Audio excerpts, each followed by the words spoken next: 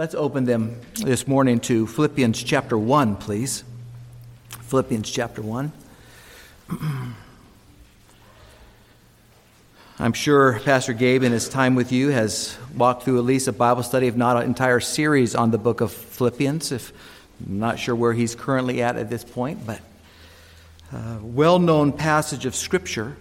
And as I've already alluded to, it was my heart in what the Lord would have me bring to you this morning, and that is simply an ongoing reminder for us as to the importance of gratitude, the importance of having a thankful heart. I don't know if we can ever be thankful enough, and I think it's one of those characteristics or traits that's very easy for us to forget about. We know we're supposed to be, but it's easy for us to get off track when it comes to this area of gratitude or thanksgiving. And since it's fresh in our minds, this is where I feel the Lord has directed me to share and direct your thoughts this morning. I don't know if you've ever found a diary and maybe was bold enough to maybe open it up and maybe look at it, even though maybe you felt like, I don't know if I should do that. Maybe you, in cleaning an attic or helping someone move, or a parent, or you come across an old letter and you open it up and you start reading it, and you sense a dearness or a heartfelt devotion that's in that letter. If you've ever experienced that, then in a very real way, you've experienced, I think, the heart of what the Apostle Paul had when he's writing this letter of Philippians. You know where he's at. I trust you do. He's in a Roman prison. He's at least chained to a Praetorian guard or an imperial guard. He has recently just suffered shipwreck, and he is now caught up in the confines of the Roman Empire and their judicial system, and he's waiting to appeal to Caesar. And he's anxious to do that, to clear his name, and to also get finally to Rome, as he has prayed for many years. The Lord has finally brought him here, but he's in a confinement. And yet he writes for us, by the Holy Spirit, a letter that is filled with joy. A letter that many have argued that is the theme, joy. But it's not just joy. There is a gratitude that is deep in the heart of Paul. And I think that is what is the essence or the core here as he opens up this wonderful letter. This opening salutation in verses 1 and 2, he identifies himself and, of course, those to whom he writes. I'll just read those for us. Paul and Timothy, servants of Christ Jesus, to all the saints in Christ Jesus who are at Philippi, with the overseers and deacons, grace to you and peace from God our Father and the Lord Jesus Christ. The Apostle Paul here speaks about his gratitude and joy at the very beginning of the letter. Grace to you and peace from God our Father and the Lord Jesus Christ. And then in verses 3, really through verse 11, he begins to emote a sense. We get the heart of the Apostle Paul. And he is sharing from the very depth of his heart how he feels with this wonderfully dear congregation. The Apostle Paul knew the fullness of Holy Spirit given gratitude. He knew what it meant to have a joyful heart despite the circumstances that he currently finds himself in, and that's in a Roman prison, house arrest, chained to this imperial guard. He knew that. He was consumed by it. He was governed by it. He knew it, but we don't all know it very well, perhaps as well as Paul did.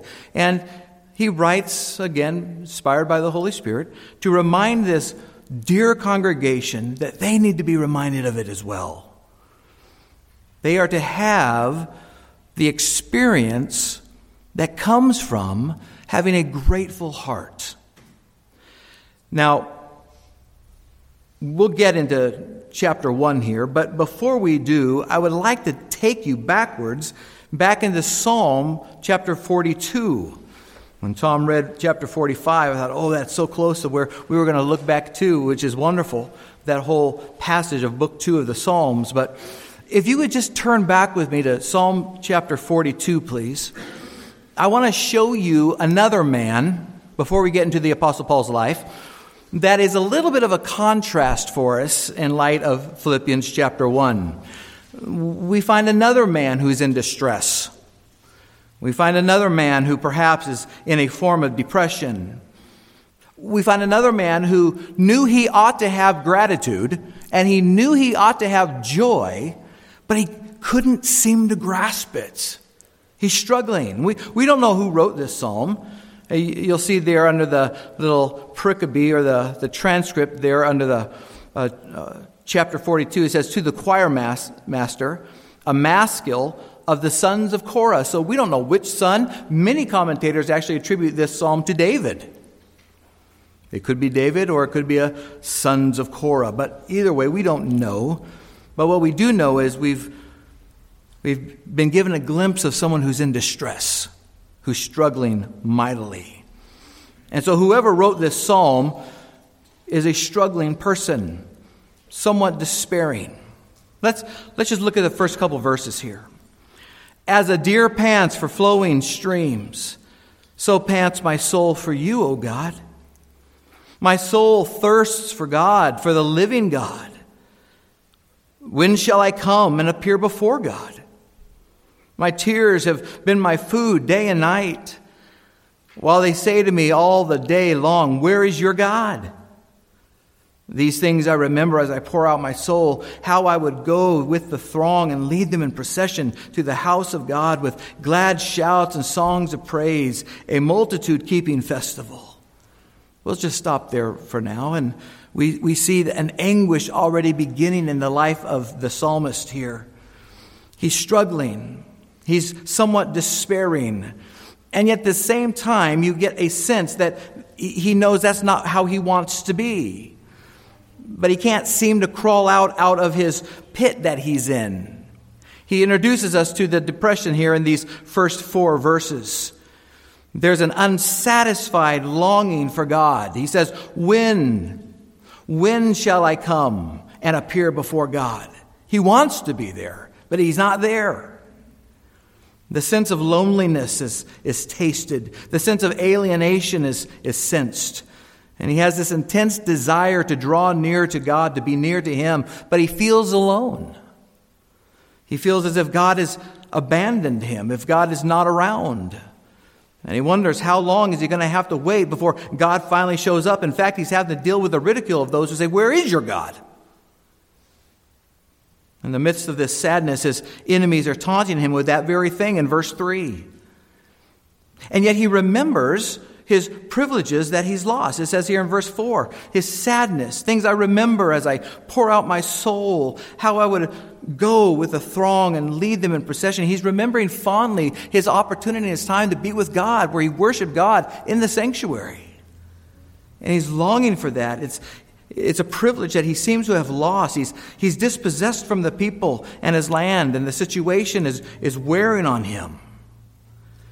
And notice how he reacts to his somewhat depression with his self-interrogation in verse 5.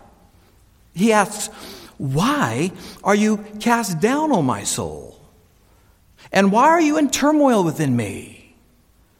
Hope in God, for I shall again praise Him, my salvation and my God. And so he responds with this growing sense of loneliness and sense that he's in distress, with a questioning of his own heart. He knows. It's almost as though he's saying, I know the truth, so I shouldn't be feeling this way. It's almost like he's cut it out. I know the truth. I need to apply the truth. There's no reason for me to be in despair, O my soul. I know God hasn't left me. I know I'm not alone. I know my enemies are wrong when they falsely accuse me or make fun of me. I know they're wrong. I know that. God is powerful. God is concerned. Don't behave this way. And we can just even pause there and just even ask the question. I'm sure he's not the only one who has felt this way, right? I mean, we've all felt that way at one time or another. We know the truth. And I know you well enough simply because of your pastor and what you stand for and what you believe to know that you know the truth. And yet sometimes that doubt will creep into our mind and we struggle with, but I'm alone. I feel alone. I don't feel like the Lord's answering my prayer. If so, I don't know when he's going to do it. And there's that sense of foreboding, and there's a distress that builds up with that. And if we're not careful, we can start believing that.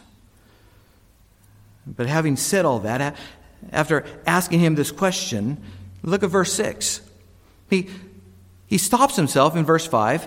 He tells himself what to do. He knows the truth. But look at verse 5. Or verse 6, excuse me. My soul is cast down within me. Therefore I remember you from the land of Jordan and of Hermon and Mount Mizar. Deep calls to deep at the roar of your waterfalls. All your breakers and your waves have gone over me. He knows the truth, but he falls right back into his old thinking. He knows that truth, but he just can't apply it. It's almost as though it's a picture of a guy who's just been going through a tough time. He finally gets a breather, and the trials of life just come pounding on him all over again. And maybe you're not going through that particular situation. I'm quite positive you probably know someone who is. There's always someone in our life, if it's not us, who feels like, I can't get a break. I'm trying to do the right thing. I know the truth, but man, it's hard. And that brings about a life of distress, a life of anxiety, a life of anxiety and stress. One breaker smashing again and again and again. He says in verse 8, look, by day the Lord commands his steadfast love, and at night his song is with me, a prayer to the God of my life. He says the Lord will command. He says the Lord will command his righteousness. Verse 8, his steadfast love. His song will be with me in the night. Again, he comes back to where he knows to be true, and he goes, verse 9, I say to God, my rock, why have you forgotten me? Why do I go mourning because of the oppression of the enemy? As with deadly wound in my bones, my adversaries taunt me while they say to me all the day long, where is your God? And so you feel that angst that's in the psalmist's heart. He has to come back at verse 11. He's like he's caught in the cycle. He goes back to the truth, though. He knows what's right. Why are you cast down, O my soul? Why are you in turmoil within me? Hope in God. For I shall again praise him, my salvation and my God. So he's caught up in this stressful anxiety. Well, that's our author of Psalm 42. He's in a tough spot, but he's really struggling with what's going on. He can't seem, by reading that psalm, you're not going to sense this is a man who has overflowing joy. You don't sense from that psalm, this guy is totally grateful. He's just trying to keep his head above water. All right, let's go back to Philippians chapter 1. As I've already mentioned to you, and you know, Paul here finds himself in a very similar situation. Paul's in prison. He's not getting to do what he wants to do. He's bound. He's chained to a Roman soldier. He's in a situation quite familiar, in all honesty, to that of the psalmist. Paul's lonely. You know he is. And don't forget, it wasn't that long ago he suffered a massive shipwreck. People are leaving him. Timothy, who was the only one who really knew his heart, he says in chapter 2, verse 20. In fact, I'll just read that. He says, for I have no one like him, speaking of Timothy, who will be genuinely concerned for your welfare. But he knows he has to send Timothy away, his closest companion. So Timothy is going to go away. He's going to soon feel really alone. Epaphroditus, who brought him a gift from the Philippians, who prompted this very letter, is going to have to go back to the Philippians. So he wouldn't be with him either. So Paul knows what it means to be in isolation, separated. But when we read the book of Philippians, we do not read, "Why are you downcast, O my soul?" There isn't that. There's no groaning. Paul doesn't look and say, he doesn't look at his circumstances. He isn't bemoaning his condition. In a sense, we don't get any sense that he's overwhelmed with his loneliness. Furthermore, don't forget, Paul can't join in church.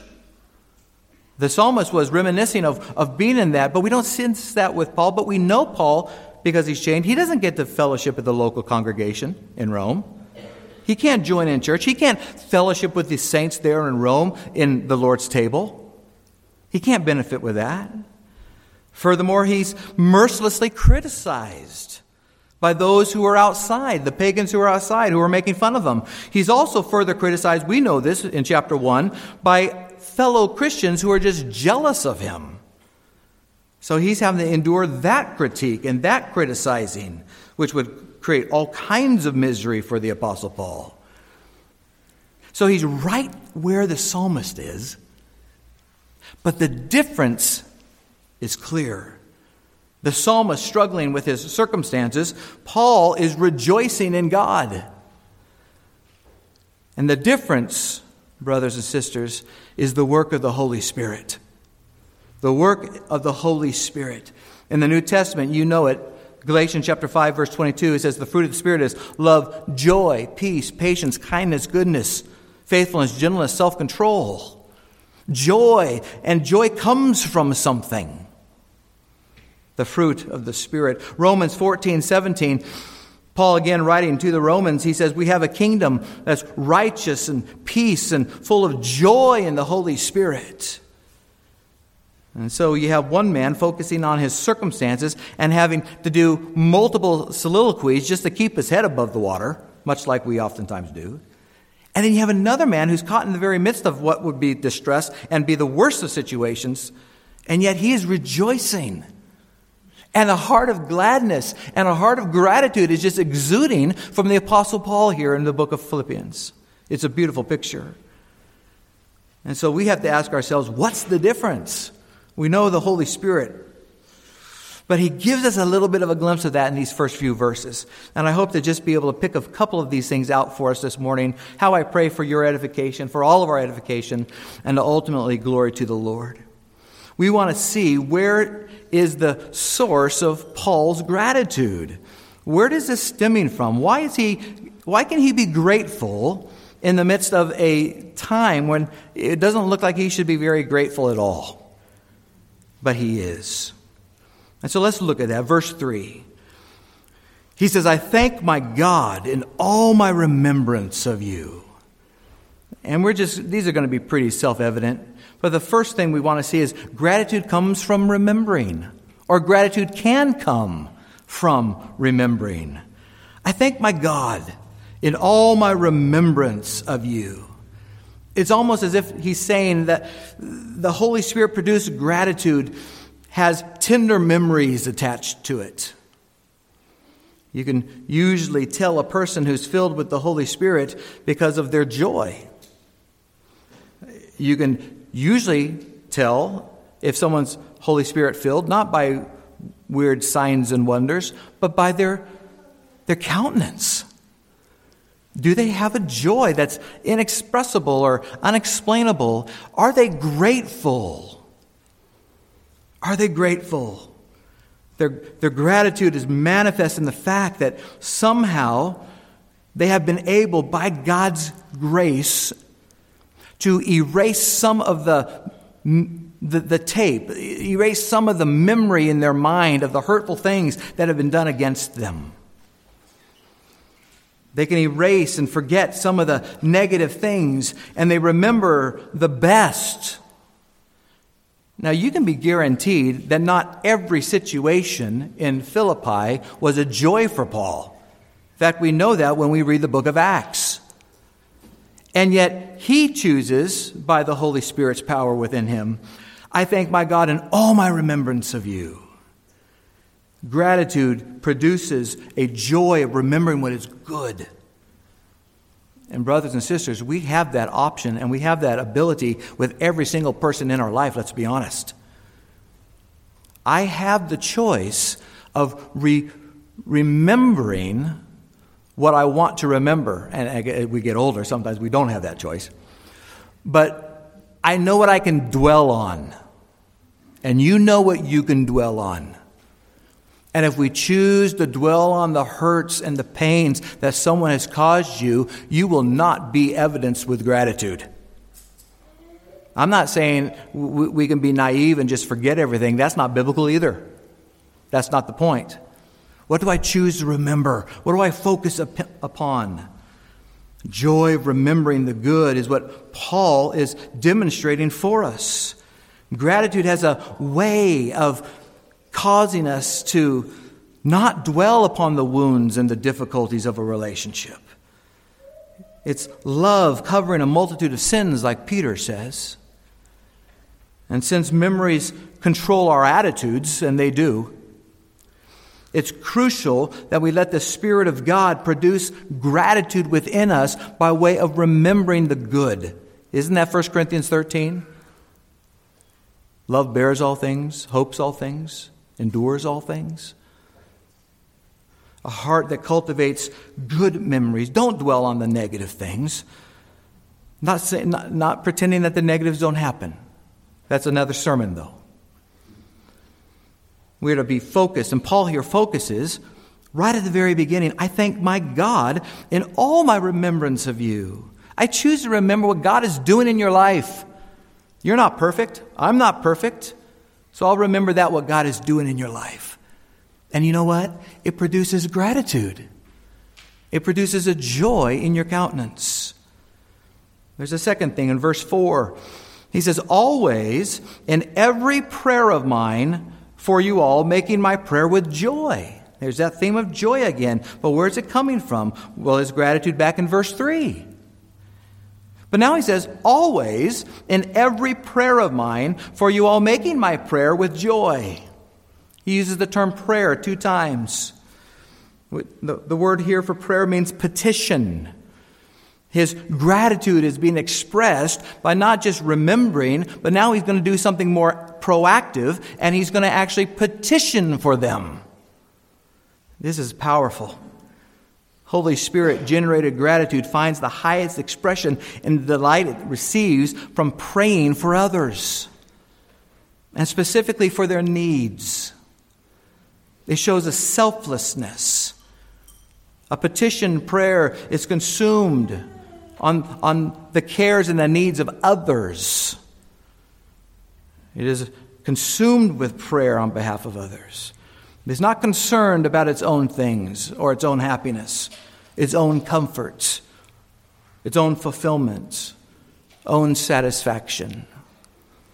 The privilege of petition on behalf of others is part of the role of a saint, of a believer in Christ Jesus, a follower of the Lord Jesus Christ. Gratitude, in turn, spends its energies on that, remembering rightly, and then praying for. Have you ever, I'm sure you've heard this, and I believe it totally to be true. It is very hard to remain angry at somebody that you're praying for. It really is. And it's very hard to keep bitterness in your heart when you're truly, genuinely petitioning for that person. Now, it might be for their salvation, but you petition the Lord for them. This is what Paul is saying. Always, in every prayer of mine, for you all, making my prayer with joy. I'm choosing to pray petitionally for you for joy. That comes from a sense of gratitude and choosing to be reminded of wanting to honor God by how I remember you and then what I pray for you for. Absolutely crucial. It is a privilege to petition on behalf of others, and the church ought to be a place of petition. It ought to be a place of petition. And when someone demonstrates no joy, or when someone demonstrates no gratitude in their life, that is not a praying person, beloved. It's not. And we are to be prayerful people. That is the way we communicate with our Lord. And And by God's grace, he has built into the gift of petition an actual overflowing of gratitude. Let's keep looking here. We see the privilege of remembering and that gratitude comes through petition. Verse 5. Because of your partnership, he's going to keep it going, always in every prayer of mine for you all, making my prayer with joy because of your partnership in the gospel from the first day until now. Now he gives us a sense of why he's so grateful, where the joy is stemming from. He has had fellowship with these people for quite a length of time, over a decade. And it's a beautiful picture that we sense is a key to why Paul has gratitude in the midst of such a difficult circumstance. The psalmist is just trying to keep his head above water. Paul's just saying, I'm gushing with joy for you. I am praising God in gratitude for you, even though I'm the one bound, even though I'm the one who's being made fun of. Some indeed preach Christ from envy and rivalry. They don't let me even in fellowship. They're speaking ill of me, but I'm full of gratitude for you. What a change of perspective and of mind. How does this happen? Because gratitude results from fellowship. Gratitude results in fellowship. That's the third point here, I think we see in verse 5. You can't keep gratitude to yourself. Have you ever noticed that?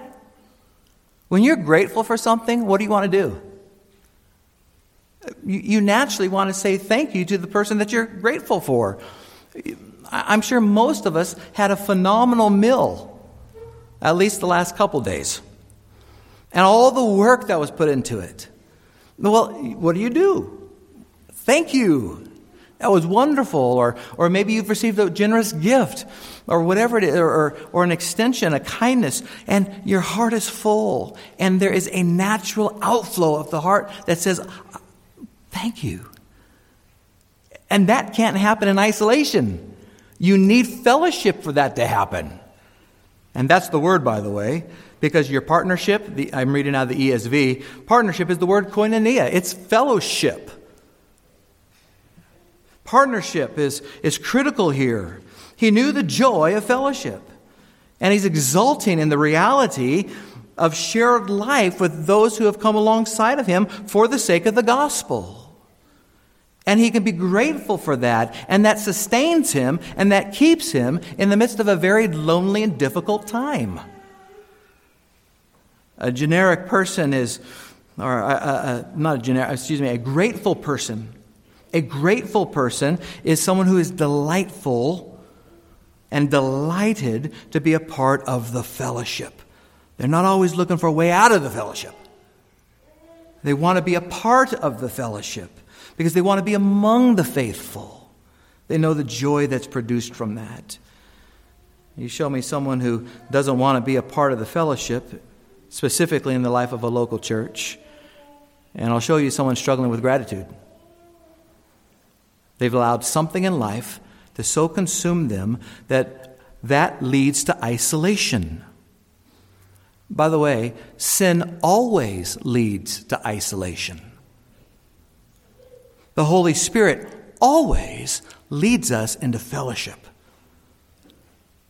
Appropriateness. Of course, we have times isolation in our own prayer closets, our own time one-on-one with the Lord, of course, but that's not what we're talking about. Paul is saying that he's thrilled with the privilege of being a part of Christ's church, specifically this church that he had so much dear affection for in Philippi. And he rejoices because the Philippians had participated in the extension of the gospel work from the time that they were saved until the present moment. And that's according to when Philippians was written, and when the church in Philippi in Acts 16 is recorded, there's probably 10, 11 years. So he had stayed in contact here. And he's still writing and expressing that gratitude. It results from fellowship. Gratitude comes from being with one another. And oftentimes you think, well, I can't endure any more pain. I don't want to endure any more difficulties or conflict. Well, the enemy is going to try to twist something for evil, but the Holy Spirit has designed us to find our lives full of gratitude and joy as a result of Spirit-filled fellowship. And then look at verse 6. There's another one here. Gratitude comes from hope or anticipation. And what a glorious verse this is. He says, "And I am sure of this, that he who began a good work in you will bring it to completion at the day of Jesus Christ." It's a great verse. Many of you have probably memorized it. You look at the church, you look at the way the church is, you look at the way I am currently, the way you are today, and we can get depressed pretty quick. If we get myopic and we get too introspective like our psalmist was, it's very easy for us to find a form of depression that gets attached to that. We look at what the church is going to be, though. If I look at what the Lord is going to do with me and what he is going to do with you, then that is hope producing. That is gratitude giving. That's the perspective that Paul has. His gratitude pushes him to the future. I love that. I'm sure of this. Maybe your version says, I'm confident of this very thing. The verb means to be persuaded. That means to be absolutely certain. I have no doubt, is what he's saying. I'm completely confident, absolutely convinced. What, Paul? That he who began a good work in you is going to be able to complete it. Who began the good work in you? God did. God began the work. The verb began is only used 2 times in the entire New Testament. Here and one other time in Galatians chapter 3, verse 3. Both times are in regards to salvation. In Galatians 3:3, it's that passage that you know, have you begun in the Spirit, Paul asked the Galatians, and are you going to be made perfect in the flesh? Are you going to try to complete and perfect the work that God started with your own flesh? You can't do that. That's the only other time this word is used. He's saying God began the good work in you. Salvation is a work of God. And the church of Philippi was proof of that in Acts 16, as I've already alluded to. It says in verse 14 of Acts 16, the Lord opened the heart of Lydia. It doesn't say Lydia came to the Lord and then gave her life to the Lord. It says God opened the heart of Lydia. It's a work of God. Paul gave the gospel, but the Lord opened the heart of these saints. God did the work. God begins the work. Paul is saying, I am absolutely convinced of this very thing, that God began the work of salvation in your life. Over in verse 29 of chapter 1, as Paul continues to write here to the Philippians, he says this in verse 29, chapter 1, "For it has been granted to you that for the sake of Christ you should not only believe in him, but also suffer for his sake." It's a wonderful passage as well. We're the passive recipients of 2 tremendously gracious gifts of our Lord. It's a dual gift. The first is to believe. And the second gift that he attaches to that is that because you believe, you're going to suffer. That's perspective, folks. That's a perspective that the author of Psalm 42 needed to remind himself of. Not only does God save us, he has promised to gift us with suffering. But I'm confident of this very thing, is what he says. That God, who began a good work, he's the one who began the good work in you, is going to bring it to completion. That's anticipation. That's hope. That's excitement. That's encouragement, is what he is saying. Paul's point here is, I am confident, I am persuaded, I'm absolutely convinced of the very thing that God saved you. He's going to start a noble work in you. The word good here means noble. It literally means high standard of quality. It's just like when you're in the grocery store and you go to reach out and grab that apple and it's all mushy. Well, you put it nicely back where it was and you go for another one that's nice hard because you want a better quality apple. You're looking for a noble apple or whatever it is that you shop for. You don't want a bag that's full of holes and who knows what's been in it. You're looking for a better quality. That's the word. So I'm confident, I'm persuaded, I'm absolutely convinced of this very thing. God saved you. He started this greater quality work in you. And what is it? He's going to bring you to glorification. He's going to bring it to completion, he says. Paul does not say, I really hope it works out in you, and I'm going to keep praying for that. No, I'm confident that he who began a good work in you, this noble work, is going to bring it to completion, perfection at the day of the Lord. I'm absolutely confident. That fills you with gratitude. If my eyes get off of my current situation, not ignoring it, but it's not my preoccupation, it's not my fixation. I know what God has began in me, He's going to bring it to completion. And the process that I'm in right now, whatever situation it might be, is simply part of what He's doing to complete His perfect work in me. And brothers and sisters, that should produce gratitude. We're not pie in the sky. We're not like pretending like broken down furnaces is something to just be happy about. That's not, but it's a joy and it's a gratitude beyond the circumstance.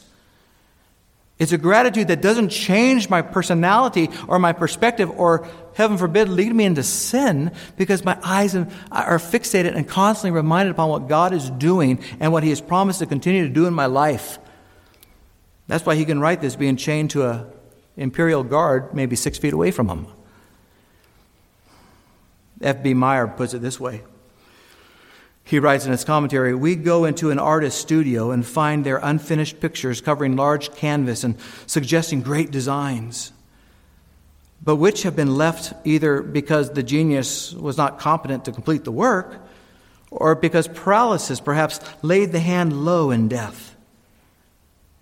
But as we go into God's great workshop, we find nothing that bears the mark of haste. We find nothing that bears the mark of insufficiency of power to finish. And we are sure that the work which His grace has begun, the arm of His strength will complete. Amen to that truth.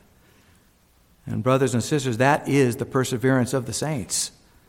That is why we call it eternal security, because the God who saved you by His power is going to keep you by His power. In Romans chapter 5, verse 10, this marvelous insight Paul writes to the Romans, and he says, if while we were enemies, we were reconciled to God through the death of His Son, much more, having been reconciled, we shall be saved by His life. So if we were reconciled to God by His death, how much more are we going to be kept by that same reconciling power in His life? When we were enemies, you could be saved by Christ's death. How much more are we going to be kept by His life? We serve a powerful Savior. And that should produce gratitude in us. Sometimes we have to stop and remind ourselves of these truths. But it produces gratitude in us. One of the greatest things we can teach our children, parents, is gratitude.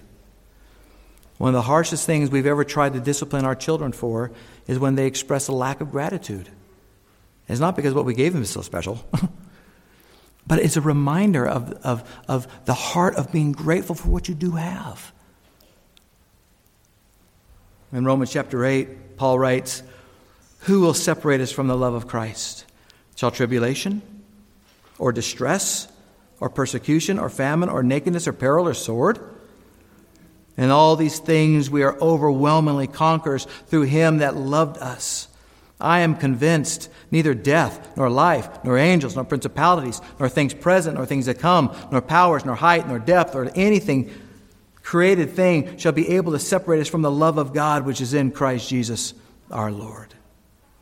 Jesus Himself said in John chapter 6, verse 37, all that the Father has given to me shall come to me, and I have lost none of them, but shall raise him up on the last day.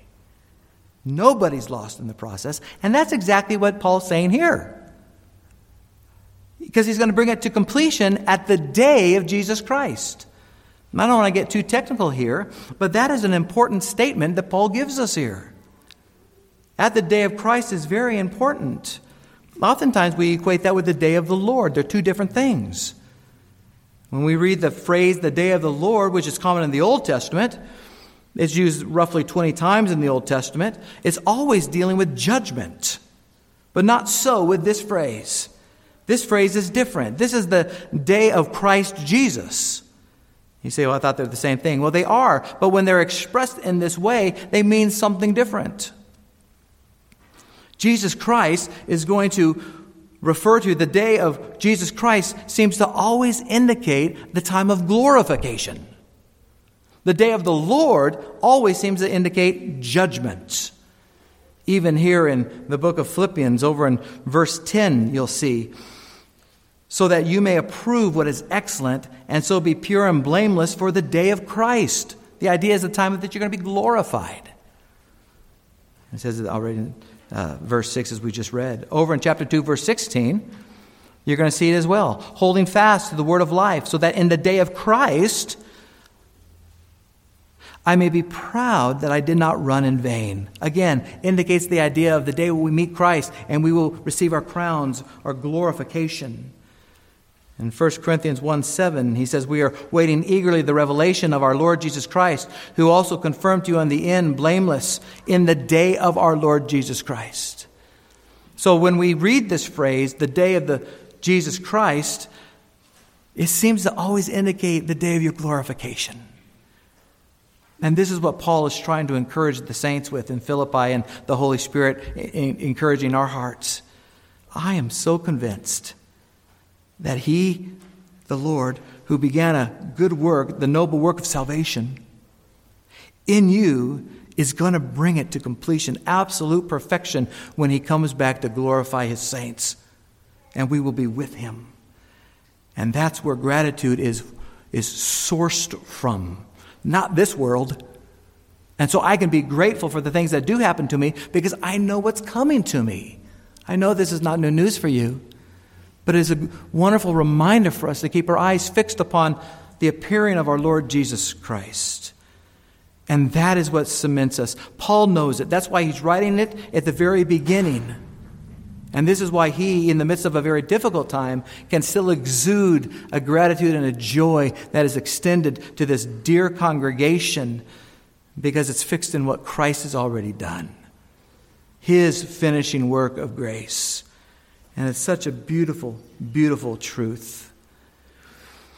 That is confidence. Allow me to just close this morning with just some verses that will fortify this great truth in our own lives from Scripture.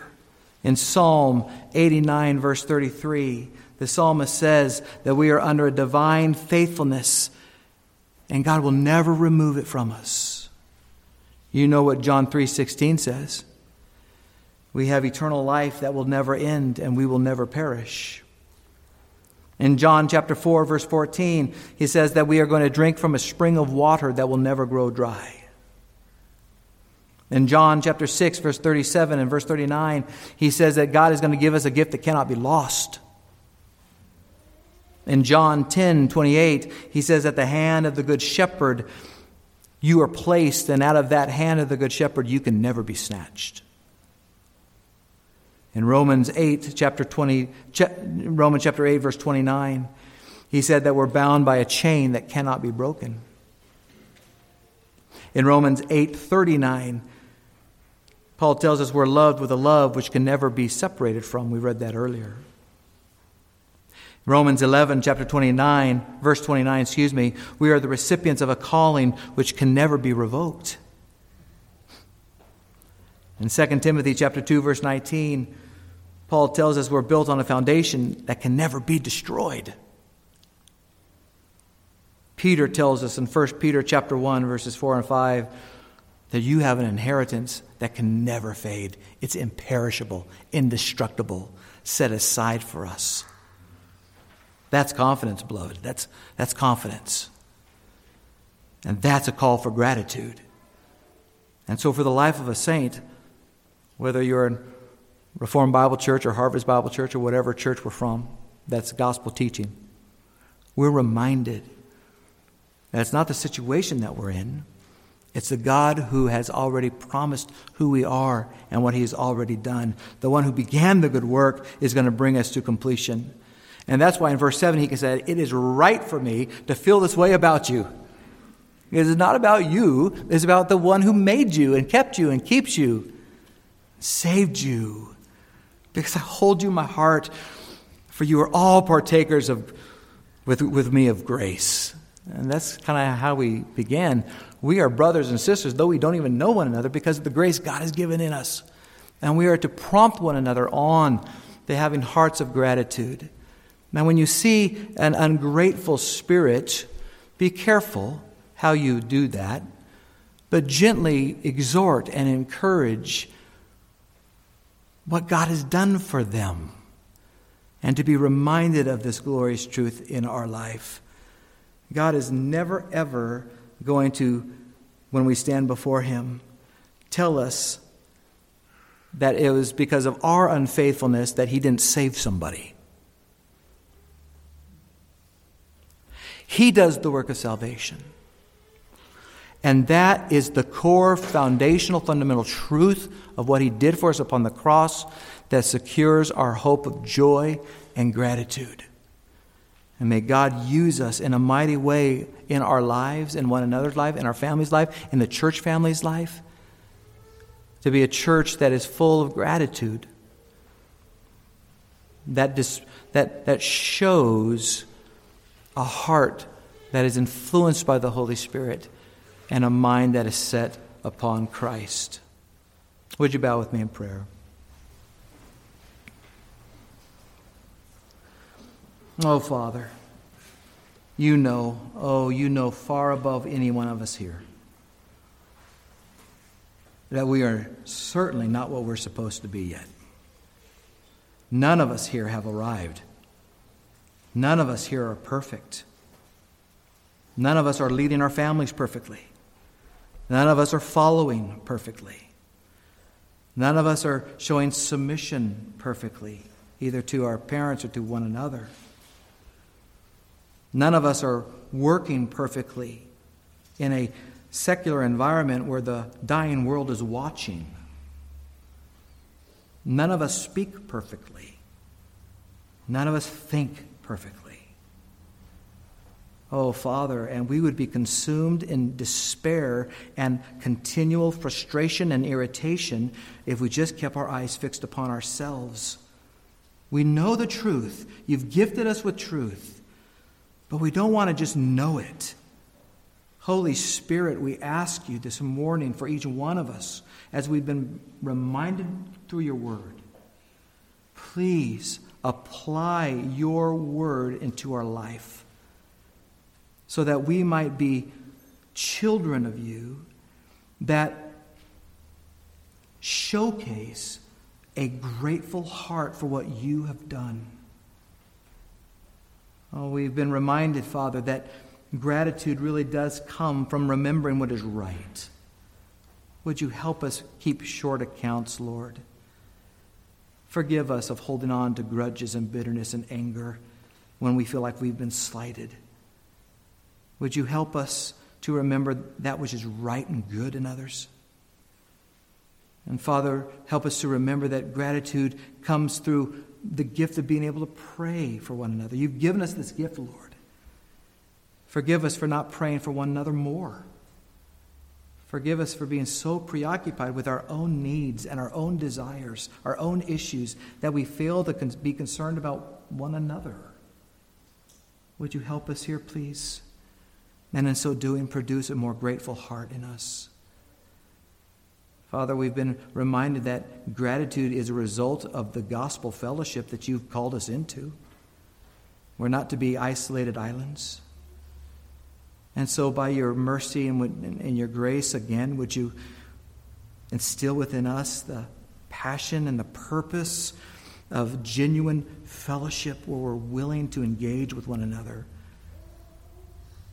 And Lord, help us to have grateful hearts that come anchored and rooted in the truth that you're coming back. That really, truly, this world is not our home. This is not all we have. And we would pray that even as we enter into a season where now all the focus is on Christmas and things, Lord, may our focus and may our heart be fixated upon the hope of your coming back. And may this fill us with gentleness and kindness and a grateful heart, Lord. Each one of us, we pray. How patient you have been to us. How kind you are to us. Oh, may we reflect that same grace to others. Thank you for all that you have done for us, O Lord. And may we never stop singing your praise and never stop singing your glorious name.